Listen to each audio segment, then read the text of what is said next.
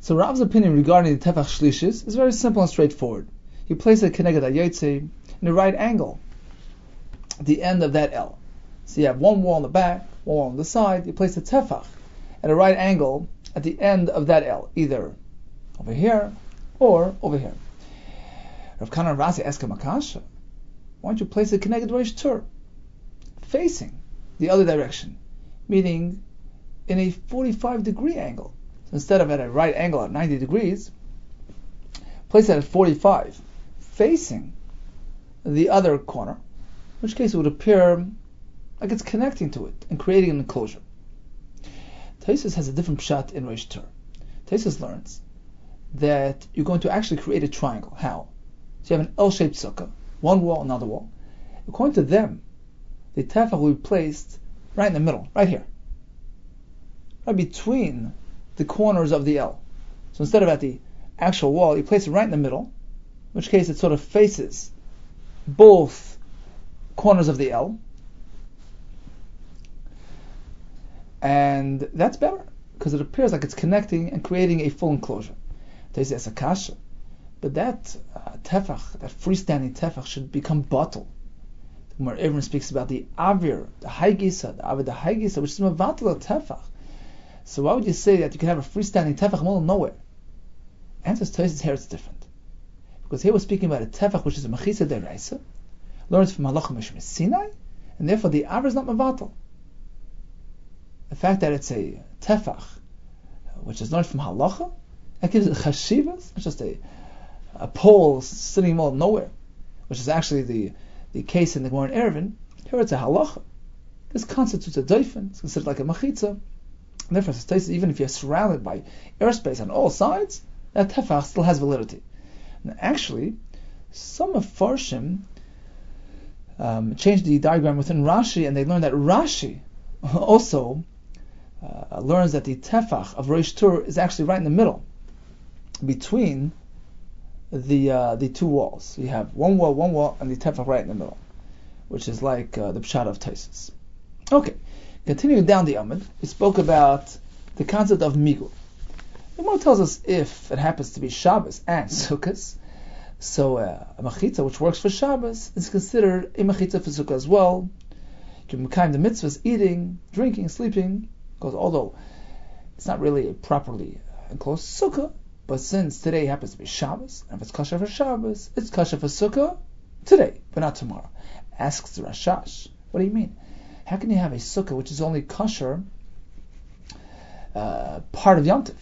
The Gemara on Chav Gimel Amarav tells us a Sukkah needs to be something which is ro'i l'shiva. It has to be ro'i for 7-day use. In this case, it's only ro'i for Shabbos, not for Sunday. So I saw some answer the kasha of the Rashash like this. What's the case in the Gemara there? One built a sukkah on top of a camel. Says the Gemara, it's not ro'i l'shiva because you can't use it on Shabbos. You're not allowed to climb on an animal on Shabbos. So since it's not ro'i for Shabbos of Sukkot, it's not ro'i l'shiva, you can't use it throughout all 7 days of Sukkot, it's not kosher at all. You have to find a different type of sukkah, which is ro'i throughout the entire 7-day period. That's over there, because it's a different type of sukkah, it's on a camel. Here, it's the same exact sukkah. The same exact sukkah, which is kosher on Shabbos, is kosher on Sunday. What do you mean? What is a sukkah? It's an enclosed place, a properly encircled area, a place which has machitza, has tfanis. This sukkah, which is kosher on Shabbos, because of Shabbos, why is it kosher? Because it's properly enclosed, properly surrounded. Well, on Sunday as well, a properly surrounded sukkah will be kosher. The difference is, on Sunday, definition, the way to surround is different than Shabbos. But it's just two ways to get to the same point, to create an enclosed area. So it's the very same sukkah, which is kosher on Shabbos, kosher on Sunday. So in the case of the camel, it's a different type of sukkah. You cannot use a sukkah on a camel for Shabbos. So although you can use it on Sunday, but it's not ro'i l'shiva. This type of sukkah is not ro'i for Shabbos. Mashenkin over here, it's the very same sukkah, which is kosher on Shabbos, it's going to be kosher on Sunday. What is the sukkah that's kosher on Shabbos? An enclosed area. Well, guess what? An enclosed sukkah will be kosher on Sunday as well. It just so happens to be that in order to create an enclosure, you have to do something differently on Sunday than on Shabbos. But the end result is the same. The sukkah is the same. In both cases, it's an enclosed area.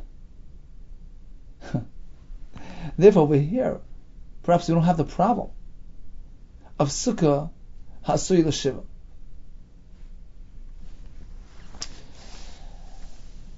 So that would be a teretz on Rosh Hashem's kasha. So what's an example of a Shabbos sukkah which benefits Hilchas sukkah as well? An example is sichech al gabe movi sheish lechi. Speaking about an alleyway which has a lechi at the end, and just as it works for Shabbos, it's going to work for sukkah. Although you don't have a shlishis tefach, which is a small lechi, that's enough. So although for Shabbos, shtayim kilchasan, an L with a little bit doesn't work. It's not a proper enclosure for Shabbos. It's not really blocking out the traffic. But an alleyway, which sort of directs the flow, plus a little lechi on top, creates an appearance of an enclosure, that works for Shabbos. So it's different than an L-shaped sukkah.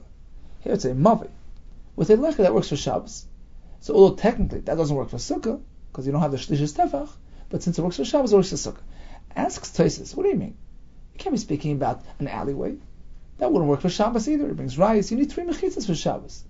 So it must be that we're speaking about an alleyway which is a dead end, surrounded by 3 walls, with a lechi at the end. If that's the case, says Rashi, it says Tosfos, without the lechi, the sukkah is perfectly fine. 3-walled sukkah. On Shabbos, you need a lechi to create that heker, that separation between the mavi and the Rishus Rab. Sukkah, you don't need that. So what does the Gemara mean? Only because it's kasha for Shabbos, it's kasha for sukkah. It has 3 walls, it's perfectly fine for sukkah. So it says the chiddush. Although we're speaking about a mavi, which has 3 walls, but it so happens that the Succah was placed where? At the entranceway to the mavi, far away from that back wall. So you have wall on the right, wall on the left, wall on the back, but the Succah happens to be at the entranceway to the mavi, where you only have 2 walls. So the back wall doesn't relate to the Succah. It's too far. It's beyond 4 amis. You can't say Deifanaku. So in that case, as Tosfos, we have to come on to the fact that the mavi is kasha for Shabbos, and therefore it's kasha for Sukkah as well. And one more point I just wanted to mention. We speak about Rabbi Yehuda requiring a diras kava. Now I mentioned back on Daf Beis that it appears from the Gemara and the Rishonim that Rabbi Yehuda's sukkah wasn't really built differently than the Rabbanan sukkah. They're the same sukkah. It's just that the Torah gives it chashivas. The Torah achshevei. The Torah considers it a permanent dwelling. It has chashivas. It had a din of diras kva, and therefore it's chayiv mezuzah. I'm just bring a right to that. It's pretty clear because Tosfos says that achirim, they're the ones that hold that diras kva as well, and Reb Chaim is Reb Meir. And later on the Ches, the Gemara speaks about the fact that Sukkah's Hayotzrim, the potter's shack, the fellow that makes the Klei Cheres, his shack is considered kosher for Sukkah, and it's poter min hamezuzah. It's not a makom dira. Says Tosfos, what do you mean? If it's a Sukkah, it's chayiv mezuzah. Gemara Yuma tells us that according to Rabbi Yehuda, a Sukkah is considered diras kfa, and it's chayiv mezuzah on Sukkahs. On Sukkahs you have to have a mezuzah, not after Sukkah. But on Sukkahs itself, it's diras kfa. If so, how does the Gemara say that the Sukkah on Daf Ches doesn't need a mezuzah? Says Tosfos, we're speaking not on Sukkahs, but on Sukkahs itself. If you hold a Sukkah's diras kfa, you need a mezuzah. So it's pretty clear from Tosfos that when we say a Sukkah's diras kva, we don't mean that it's built as a diras kva. We're speaking of the same shack, which is not considered a place of dwelling for the rest of the year, for Yomei Hashanah, therefore there's no mezuzah there. But for Sukkahs itself, it needs a mezuzah. Why? What do you mean? It's the same shack. It's not a dir, because on Sukkahs, the Torah was machshavit as a diras kva, on account of its prominence and significance, the fact that it's serving for dira of mitzvah, for dira of sukkahs on Chag HaSukkos, that gives it chashivas, it gives it added importance.